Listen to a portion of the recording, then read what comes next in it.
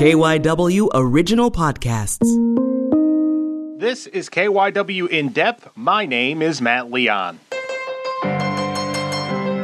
Time to take our weekly look at the American economy in the midst of this pandemic. As always, lots to talk about. Unemployment claims creeping up. We are expecting a new stimulus bill coming out of Congress. What's it all going to mean?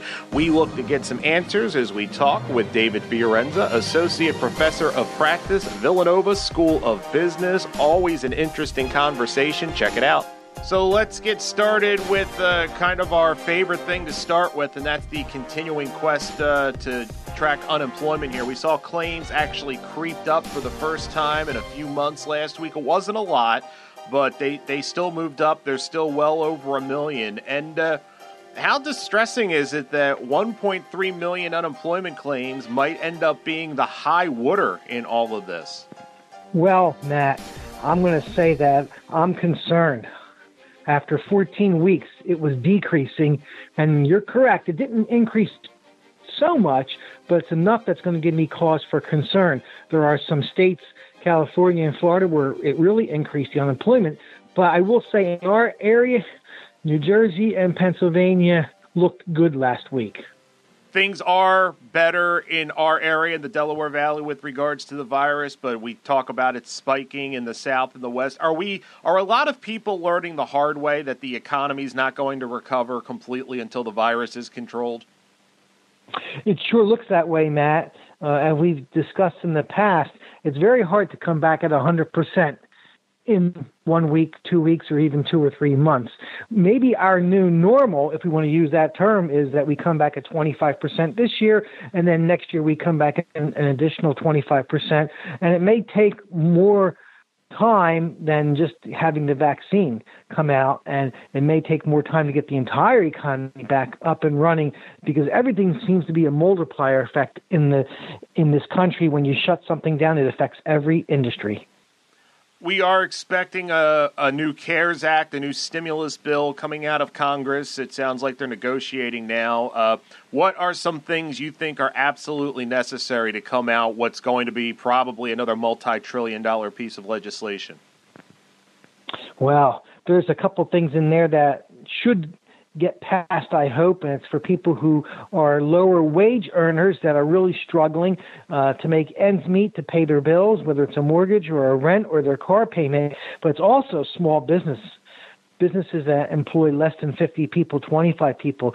Some of those people do not have more than an additional month left of cash flow without opening the economy any further. And if you do open the economy any further in Pennsylvania, Jersey, and Delaware, then you have the issue of the spikes in coronavirus, and it puts fear back into people, less confidence. So I like to see the small business owner be able to get this money, as well as those wage earners who do not make enough money to make ends meet.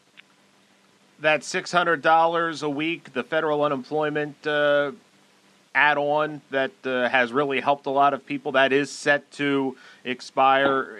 I would imagine they'll do something. It might not be the $600, but if you were trying to handle this, how would you like to see them kind of address that federal unemployment money? Well, it was a good program, $600, an additional per week. On the other hand, we don't want to demotivate people and have them stay at home. So I think they're going to see that $600 be lowered to maybe $100 a week, which is still a pretty good amount. That's $400 a month. If they were to lower it to zero, then what do you do if the person can't go back to work at all? They have to take a look at which industries are going to open up. Is it going to be the financial services? Is it going to be retail? Is it going to be construction?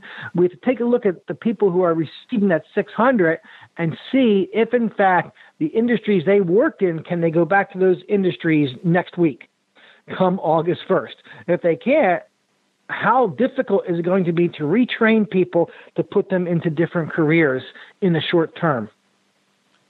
Even if they move on this new legislation we're talking about at lightning speed, I can't imagine there's not going to be a gap in whatever that federal unemployment assistance is. And even a gap of a week or two, that could break some people. How concerned are you that we could see a cascade effect especially now with a lot of moratoriums on evictions and foreclosures across the country kind of expiring, that we could see that trickle into a problem like that? We could see that, Matt. That's a very good analysis there. You're seeing people that are still not receiving maybe the $600 a week or the unemployment, because most unemployment offices in the tri-state area are still really being overwhelmed with trying to work out the claims and work out the proper numbers to people, whether it's a debit card, whether it's a direct deposit or a check in the mail. So 1 or 2 weeks really does matter. I think Congress should not leave their desks, their offices, until something is signed. You would do that in the private sector. If you had a project you were working on, you wouldn't leave for the weekend at 4 o'clock. You would stay there until 8, 9 o'clock at night and get that project done. So I think the public sector should think that way too, and think about the American people in this instance. What have you been seeing? I know you keep a close eye on the housing market, the construction, and you see it as an important indicator. What are you seeing here as of late? Well, I have always talked to you about the fact that I like to look at the housing starts. I like to look at the existing home sales. And the numbers were very good in June. They were higher than May, and they've been climbing. Now, that's a good thing. However, I took a little further delve into it, and I noticed that some of the existing home sales were what we call distress sales, meaning people that had foreclosures, just like you had mentioned a minute ago, or what they call short sales, people who needed to get out underneath their loans. Interest rates are very low. They will continue to be low throughout this year and into next year. And I think the housing market will continue to grow. I do see the building permit area, in tri-state area that is, are booming. Construction work, people are spending money at home because they call them staycations, maybe putting above ground pools, putting in decks, putting in the playgrounds and all kinds of things around their yard, lots of improvements. I know lots of contractors that are busy 7 days a week. So that's a good thing. However, that's only one sector of the economy. So there's other sectors that are still hurting, such as retail and food establishments, as well as hospitality and tourism. We have kind of checked in every few weeks during the summer talking about the Jersey Shore towns. What are you hearing, people you talk to, how they're kind of handling? They're having people down there, obviously not open all the way, but it's gotten a little better. What kind of even anecdotal talks are you having? Sure, Matt. I've been checking in with some of the chambers of commerce and some of the city governments down there, and they are pleased with what they see in terms of the restaurants adhering to the rules and regulations for the most part. For the most part, that is. Now, they have seen that in July and August, there has been a little bit of an uptick of people calling down the shore saying, are there any rentals? Are there any rentals? There probably are, but there are people down there who have homes as a second home that used to rent the entire summer that may be thinking about this is a lost year because they're afraid of COVID-19. What do we do? How do we sanitize our homes? What happens if we bring in somebody? Are we liable? Are they liable? So those questions are still looming out there. But for the most part, the boardwalks are pretty much thriving. The amusement parks are operating at, I would say, at 2 cylinders instead of 6 cylinders.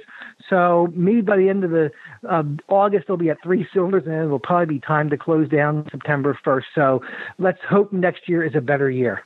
One of the things that I don't think enough people are talking about is the state of child care in the country in the midst of this pandemic. We've had a lot of places closed down. We've had a lot of people who maybe had their grandparents or the children's grandparents watch them while somebody went to work, and maybe that's not an option now.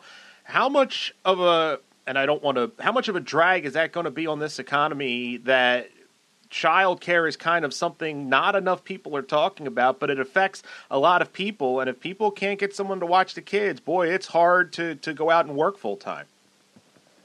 Yeah, childcare is a big industry, and it was even an industry where college students, if they lived near areas where it was residential, they can make a little bit extra money in the fall and the spring watching the children while people went to work or whether they went shopping or whatever the case may be. And if schools are not going to open up 100%, that means universities, 100%, there's some of the money being lost there by the 18 to 21-year-old crowd. But not only that, the bigger picture is the fact that childcare is a large item in our country. Some companies have very good programs where they'll pay for your child care, or maybe there are places within the company that you can take your children.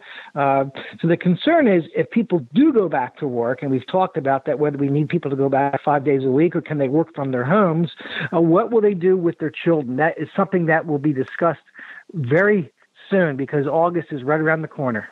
Last couple of weeks, we've seen retail sales rebound as a lot of stores opened up, but how much are you looking at those numbers with a bit of a caveat just because now we're seeing in a lot of parts of the country places have to close down again? Right. That's a great question. I receive texts 3 or 4 times a day from different people, and they'll say, so-and-so is in bankruptcy. They're going out of business. And I'll say, well, let's take a look at it. They're in bankruptcy because they want to be able to just refinance, if you will, all their debts and look at their creditors and maybe not pay all their debts back right away. And this is something that the retail stores, the establishments are looking at to say, how can we survive in 2021? Are we going to be totally online? Are we going to be doing partnerships with Amazon? How are we going to survive? So I'm concerned that the large companies like the Brooks Brothers, the world, JCPenney, they continue to slash jobs and they continue to close stores. But I think that was bound to happen, maybe at a slower pace, even without COVID-19. That's it for this episode of KYW In Depth. You can listen and subscribe to the podcast on the radio.com app or wherever you listen to your favorite shows. I'm Matt Leon, and we'll have another episode out soon.